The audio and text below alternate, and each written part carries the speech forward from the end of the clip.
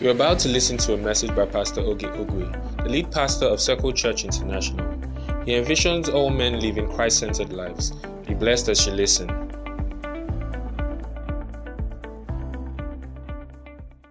So last week, the last time, are we live? Okay, good.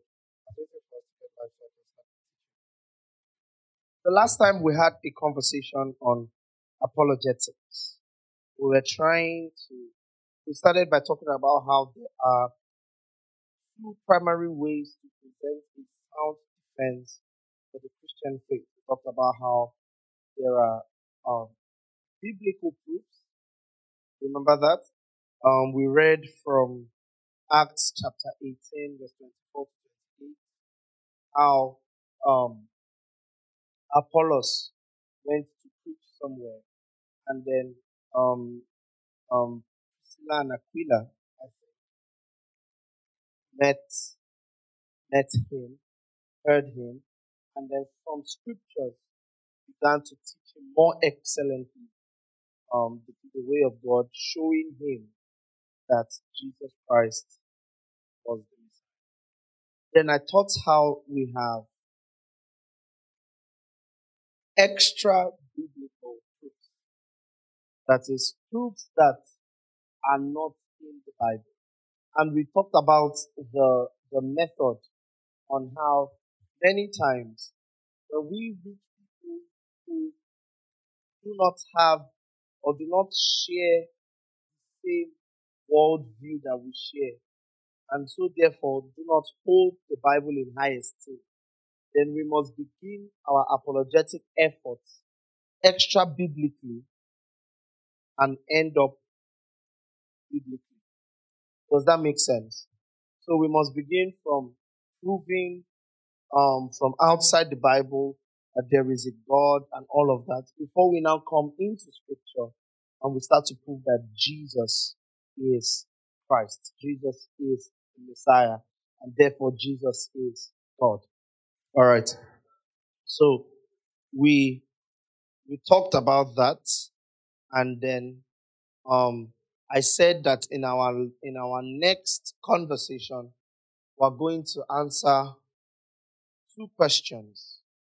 Does God exist? And how can we know that the Christian God is the true God? All right, do you remember I said we're going to answer those two questions? Does God exist?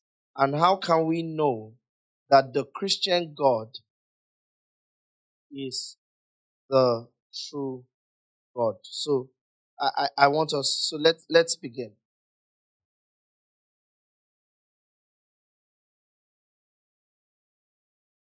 We want to answer the question, does God exist?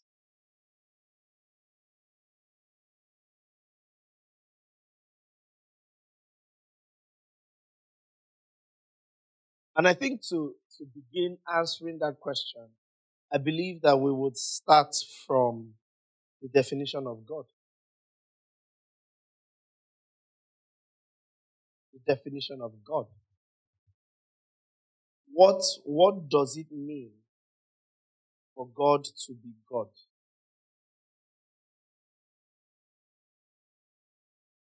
What does it mean for God to be God? When we say God, what are we referring to? In the normal Oxford Dictionary, the word God refers to the creator of the universe and the source of all moral authority. That is, the supreme being.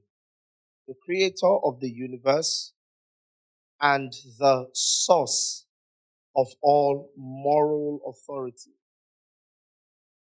That is, the supreme being.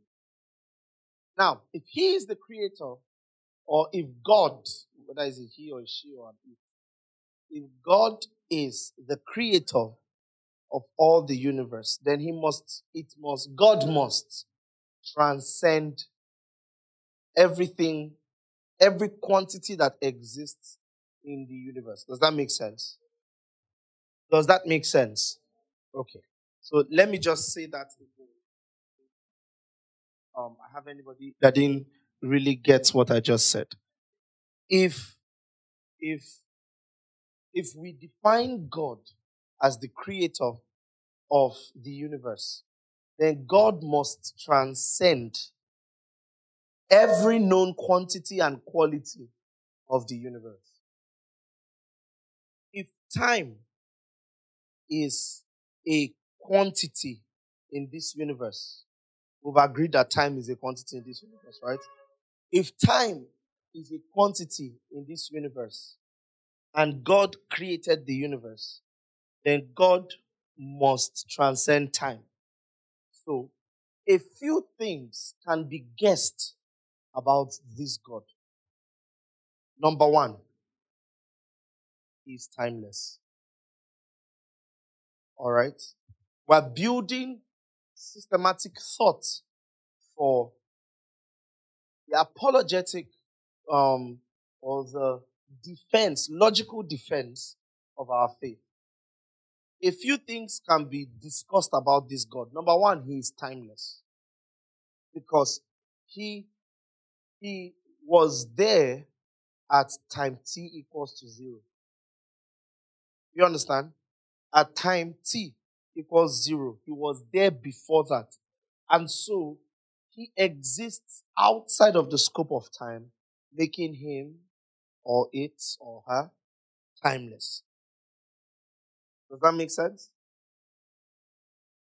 Now, all of the universe occupies a known space, surface area. Is that correct? That means the God that created the universe was not standing in that surface area at the time of creation, which means he is spaceless.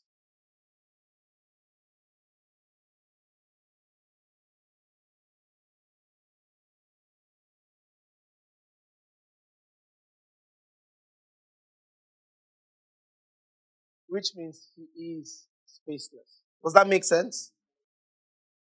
So now we have agreed that God is timeless. We've agreed that God is spaceless. Now the third thing is every material substance that exists in the known universe proceeded out of him or out of God, which means he is immaterial. Immaterial, that is Immaterial. He is immaterial. What does that mean? It means that he doesn't have a physical form like any form that is known in the universe. So he is immaterial. Are we together on that? Are we together on that? Good. So he is immaterial. Then, finally, he is infinitely powerful because every force that exists in the universe comes from him. So he is infinitely powerful. He is more powerful than the push and pull forces. He is more powerful than the wear and tear forces. He is more powerful than the strain and stress forces. He is infinitely powerful. And every knowledge that exists in the known universe comes from him. So he's infinitely intelligent.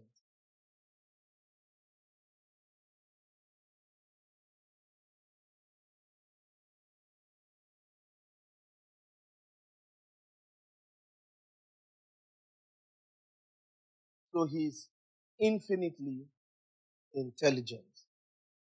Now,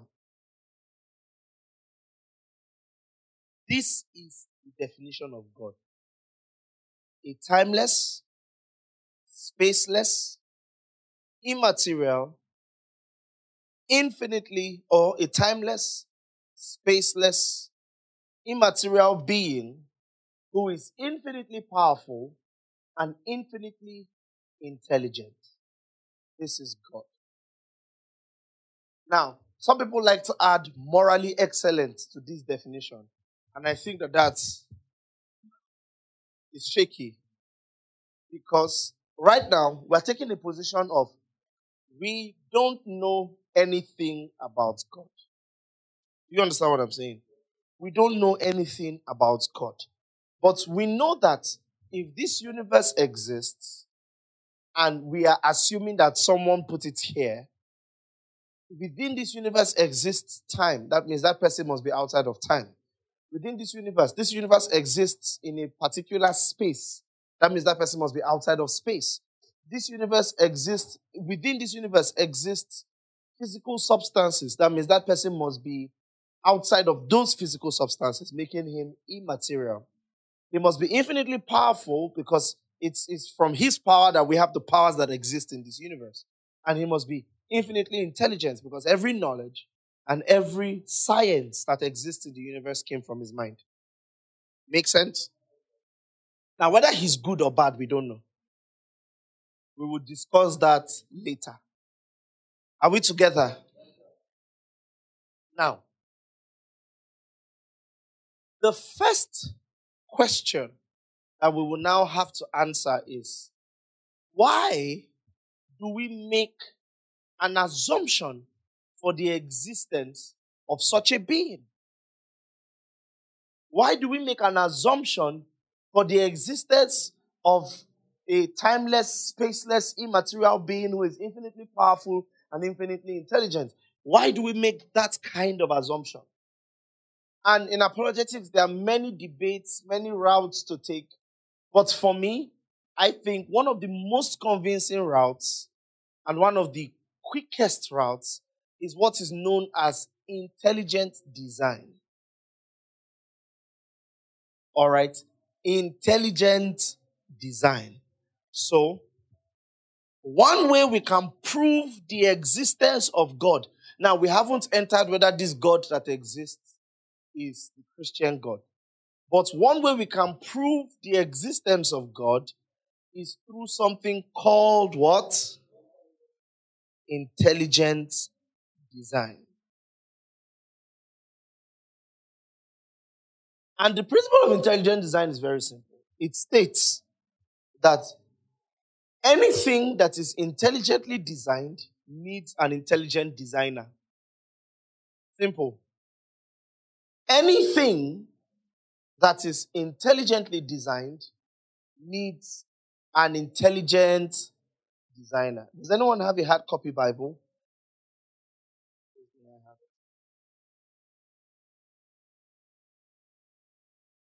For instance, this is an intelligently designed book. What does it mean for it to be intelligently designed? It means that when you look at it, are you with me? You can see in just looking at it that somebody's thoughtfulness gave birth to this.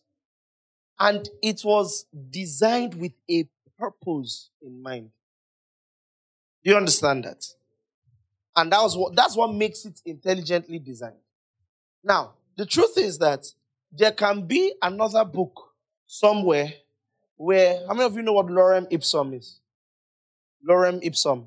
So, if you go to all these sites where you want to generate text, random text to fill up that the random gibberish that it generates is called lorem ipsum, right?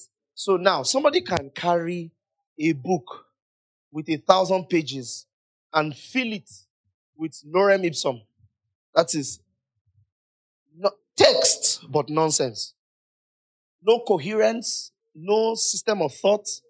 It's just blah, blah, blah, blah, blah, blah, blah, blah, blah. Nonsense.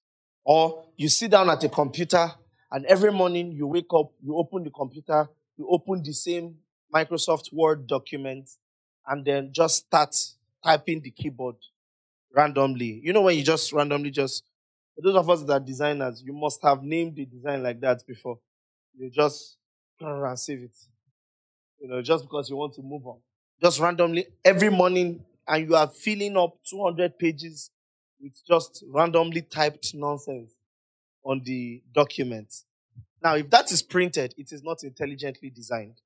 Because when you read through it, there is no thought or purpose that is being communicated. Are you with me? Are you with me?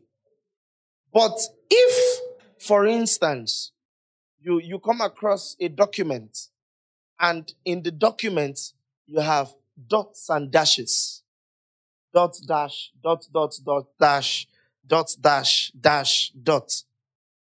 Now, at first glance, you may think to yourself, oh, it's gibberish. And you remember there's something called Morse code. Is that correct? And this is how Morse code typically looks. So now, if you know Morse code, you will try to interpret the dots and dashes according to the rules of Morse code. And you interpret and you're like, oh, okay. This is actually a statement. There is intelligent design behind it. Now, whenever we happen upon intelligent design, we don't assume that the intelligent design just happened to appear. Does that make sense?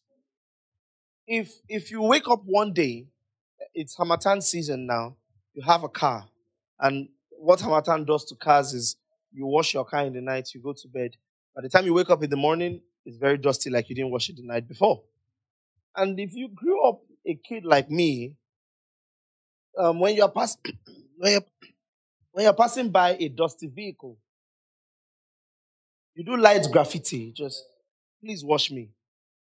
Then you draw a cat, or you draw your face with tears. Please wash me on the windscreen of the car. So now you wake up in the morning and you go downstairs and you see that someone has written, please wash me, with the graffiti and the cat and the tears at the back of the car. Do you automatically assume that, oh, this Hamatan wind, that there was dust, then as the Hamatan wind was blowing, it now blew in that fashion to write PLS, wash me. Then it now blew again. It now blew in a fashion that the face was formed, and then eyes were formed, and then a smiley face with tears. Is that what you would assume? Listen, if there were a bunch of children living in your compound, and you called all of them, and you said, who wrote this on my vehicle? And they proceed to tell you this fantastic story of how they just woke up in the morning, and then there was a Hamatan wind blowing, and then it was just written on the back of the car. Right? You may not have been upset before. But when they are done with that foolish story, you will now feel upset because do I look like a child to you? Because we automatically assume that every intelligent design was made by an intelligent designer. Are you with me? So I took this Bible for a reason. So now I happen upon this Bible and then I read through it. And then she walks in and she sees me reading the Bible and she's like, do you understand it? I'm like, where did you get it? And she's like, the most amazing thing happened. So there was a printing press somewhere in Shomolu, and then we went to bed and we heard this very loud noise. And then we woke up the next morning and we entered the printing press, and everywhere was scattered, but floating in the middle of the printing press was this book. Nobody typed it out. Nobody wrote this out. It was just floating right there. So intelligently designed, neatly bound together, its story going from one part to another. Now, as a Christian who is charismatic, you may be tempted to think, a miracle has happened. But as a person who went to school and understands the rules of logic, you will say you are lying. Or somebody is putting on a wristwatch. Thank you. And then you're like, your wristwatch is very nice. It's like, let me tell you about my watch. I was sleeping one day, and then all of a sudden, I just heard a commotion in my wardrobe. And I opened the wardrobe, and I saw that the leather from my belt, and then some metal parts from my buttons and, um, things in my wardrobe came together. And I opened it, and I just saw this thing. So I wore it on my hand, and I realized that it was telling the time exactly accurately the way it is told out. Now, if you are like me, you would say, wow, that's so cool. And then you will promise yourself that I will never believe anything this person says in his life again. Because this person is a liar. Point is, every intelligent design requires an intelligent designer. So, do we think that the world we live in is intelligently designed? Can we look through nature and see purpose in the design of things? The fact that we breathe in oxygen and exhale what? Only one person answered. Exhale what? And exhale carbon dioxide. But plants that we find around us breathe in what? And exhale what? That's called intelligent design. We live in a symbiosis. What I exhale is what you inhale. What you inhale is what I exhale. Sorry, what you exhale rather is what I inhale. And so we need each other. We've been designed to coexist. If all the plants were taken away from the world, it won't take long before humans follow. Are you with me? It won't take long before humans follow. So, if the world is so intelligently designed, then it only makes sense for us to argue for the existence of an intelligent designer.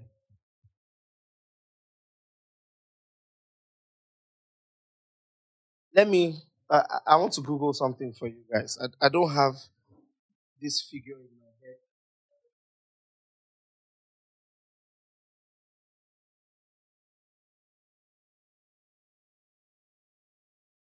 All right. Yeah, that's how.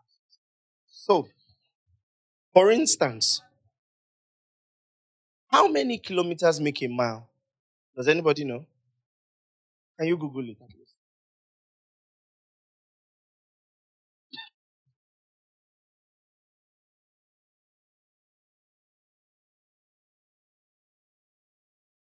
1.63. Okay, 1.609 kilometers make a mile. All right. So, if you say a vehicle is moving at 30 kilometers per hour, right? That means that vehicle is moving at roughly about what? 30 kilometers is 18.6 miles. But that's not correct. It should be closer to 60, not divided by. But this is the point I'm trying to make. The world is spinning at 1,000 miles per hour. That is right now, as me and you are sitting here. The world's speed at which it was spinning is 1,000 miles per hour. To put it in perspective, so I randomly watch YouTube channels that talk about boring things. And one of the YouTube channels I was watching, the guy was saying, what would happen if the world suddenly stopped spinning? And this was the result. Anything that is not firmly bolted to the floor will fly about 200 miles forward. Think of it like this. You're driving a car really fast, right?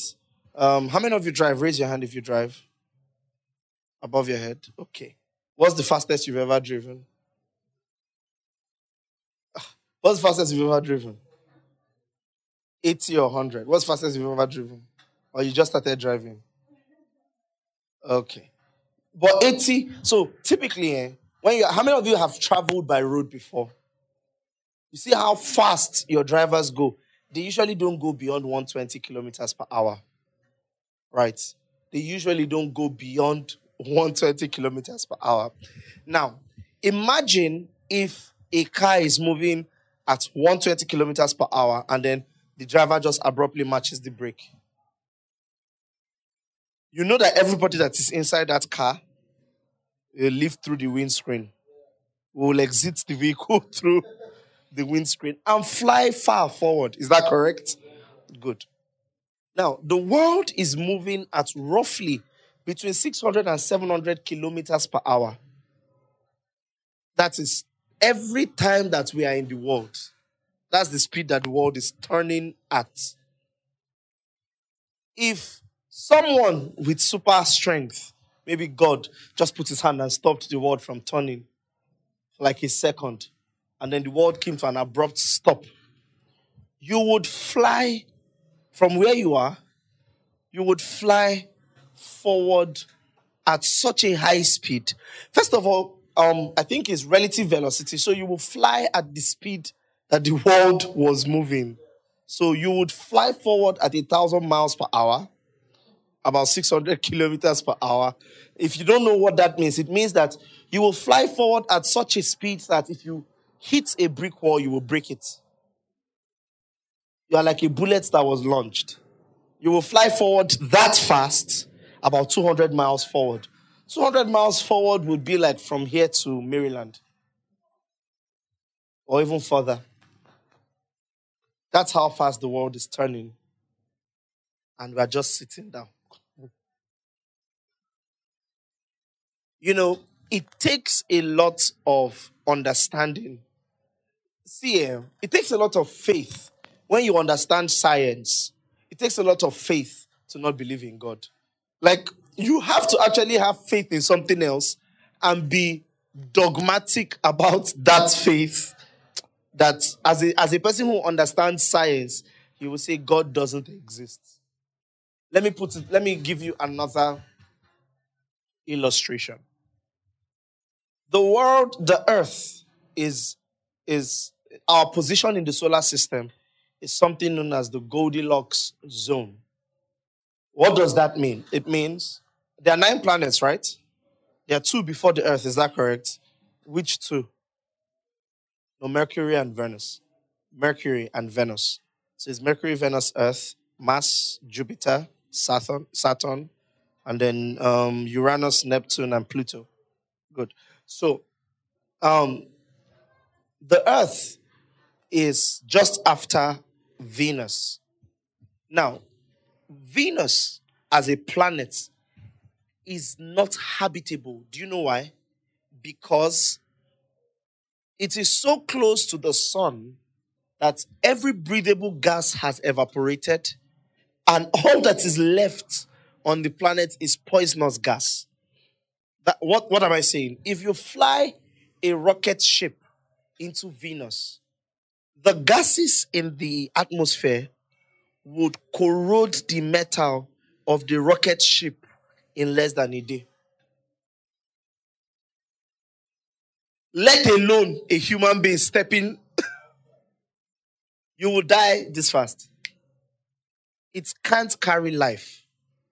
Are you with me? Mars, that is the next planet after Earth from the sun. Venus is the planet before Earth from the sun, is that correct? Mars is the next planet after Earth from the sun. Mars has some livable qualities, but because of its distance from the sun, it is not practical to live on Mars. Why?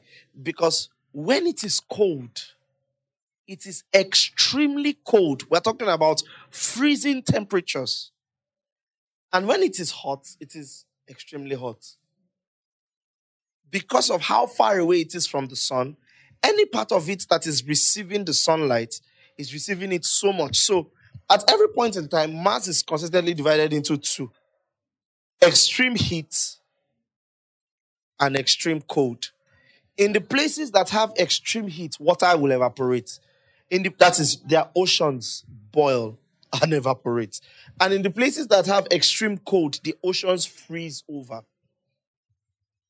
But Earth is in the right position where it is not too far from the sun that the oceans freeze over, and it is not too close to the sun that the oceans evaporate. It is just in the right position. And if you moved Earth, I can't remember this perfectly, but I think if you moved Earth a mile to either side, will be too close or too far. Now, a mile might seem like it's a lot until you realize that you are talking about in space. That is, compared to how vast space is, a mile is literally moving the earth from here to here. Or like that. Literally, that's what it feels like. Talk about intelligent design. All right. Why am I taking my time to say all of this? Because we're learning apologetics, and we have to first answer the question of, why do we think that there has to be a God? Because when you look at everything that has been so perfectly designed, you have to come to one conclusion. There was a designer. Someone who puts all of this in place to look this good. A Christian apologist that I listen to discusses it in this way. He always says that when an atheist says, how can you have faith in God? He always asks, which is easier to believe? That this rock that is flying through space at 1,000 miles per hour, kept by the gravitational pull of both the sun and the moon, and can contain life, which is easier to believe? That it was put here by somebody, or it just happened to be there? Which is easier? Like, it is easier to be a Christian than it is to be an atheist. That to believe that all of this exists for no reason.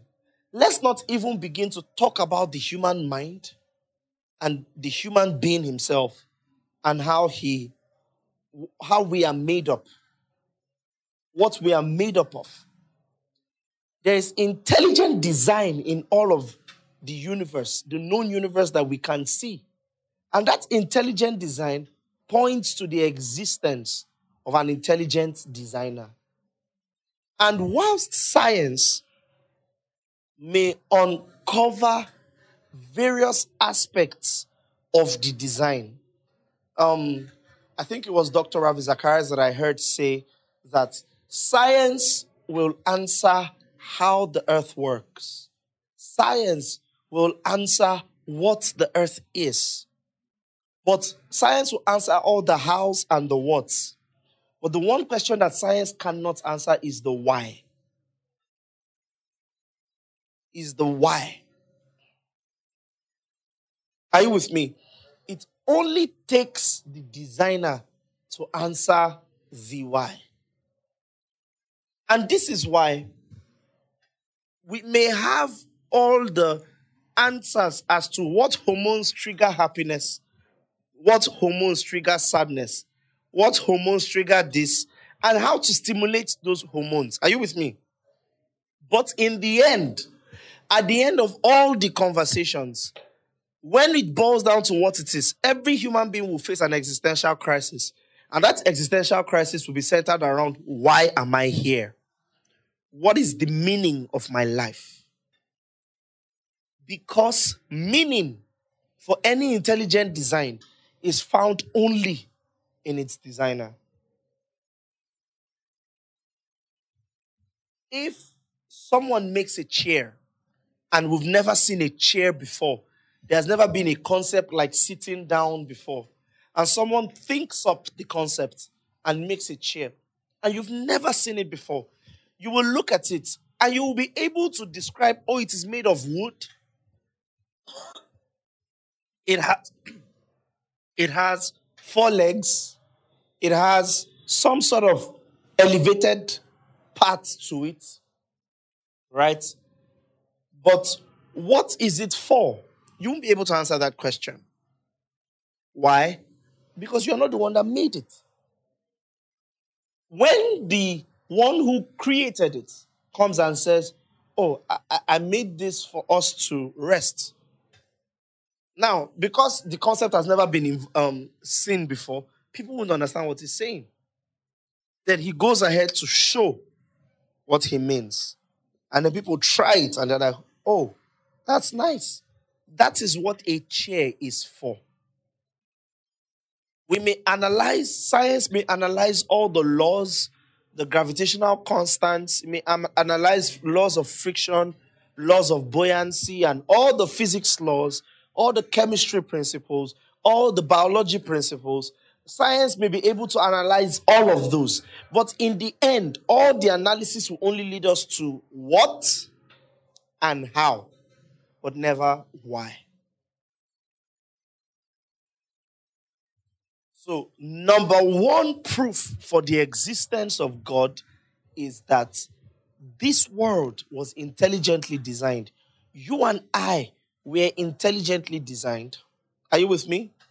And because we were intelligently designed, there must be an intelligent designer.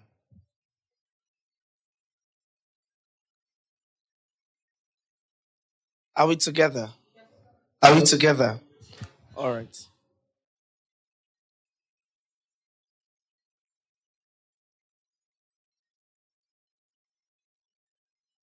It was Steve Hawking. You know Stephen Hawking? It was Steve Hawking that said that the actual point of creation lies outside the scope of presently known laws of physics. Because how many of you did physics in secondary school? Raise your hand if you did. When you started physics, SS1, the first class, they made you draw a table of constants and the units of measure of those constants. There was light, there was distance, there was time, there was speed, and all of those constants that they listed. Is that correct? Good. Now, all of those constants, if you are going to trace using the laws of physics, every law of physics operates inside one of those constants. Time, light, distance, intensity, all of those things. Good. But if we are trying to use physics to trace the origin of the world, we will use laws that exist within the world. And so, therefore, we will never be able to get back to a time where the world did not exist. Do you get what I'm saying? Do you get what I'm saying?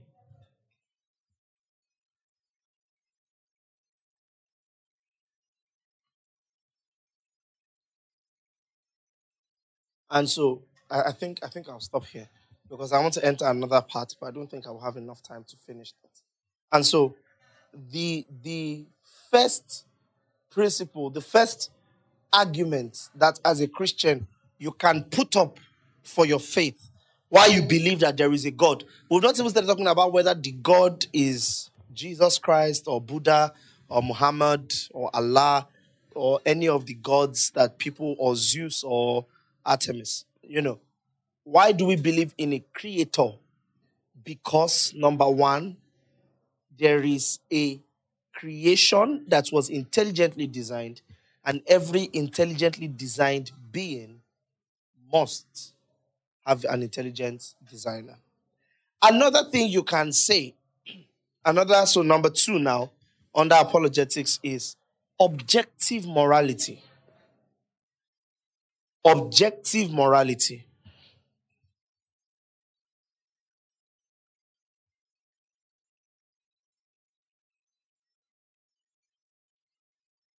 Objective are you with me?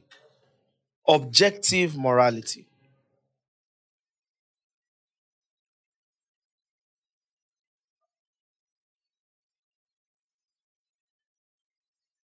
Let's play a game. Hmm? Or how many of you remember when you used to play those games in primary school?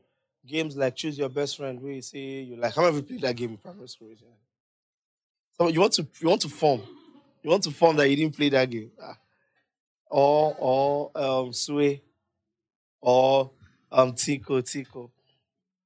In all of these games, there is a common law that guides the way the game must be played. Is that correct? And that common law is formed and agreed upon by all the individuals within that game.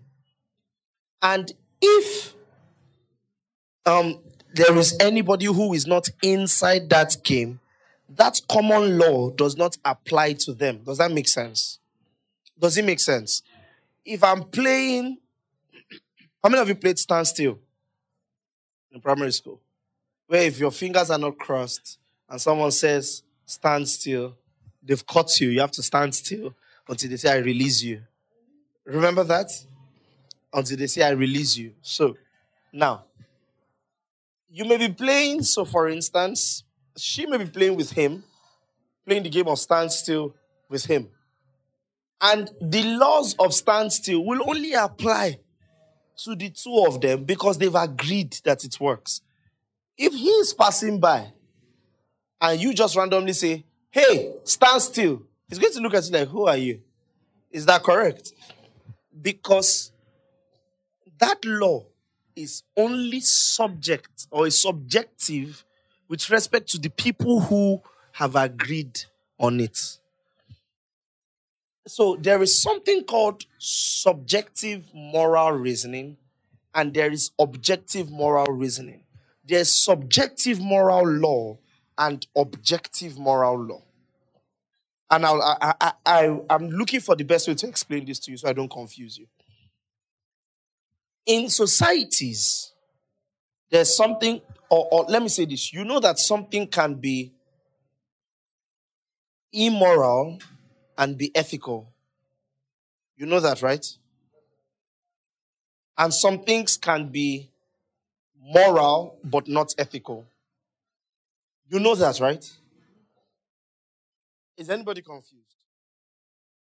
Thank you for listening.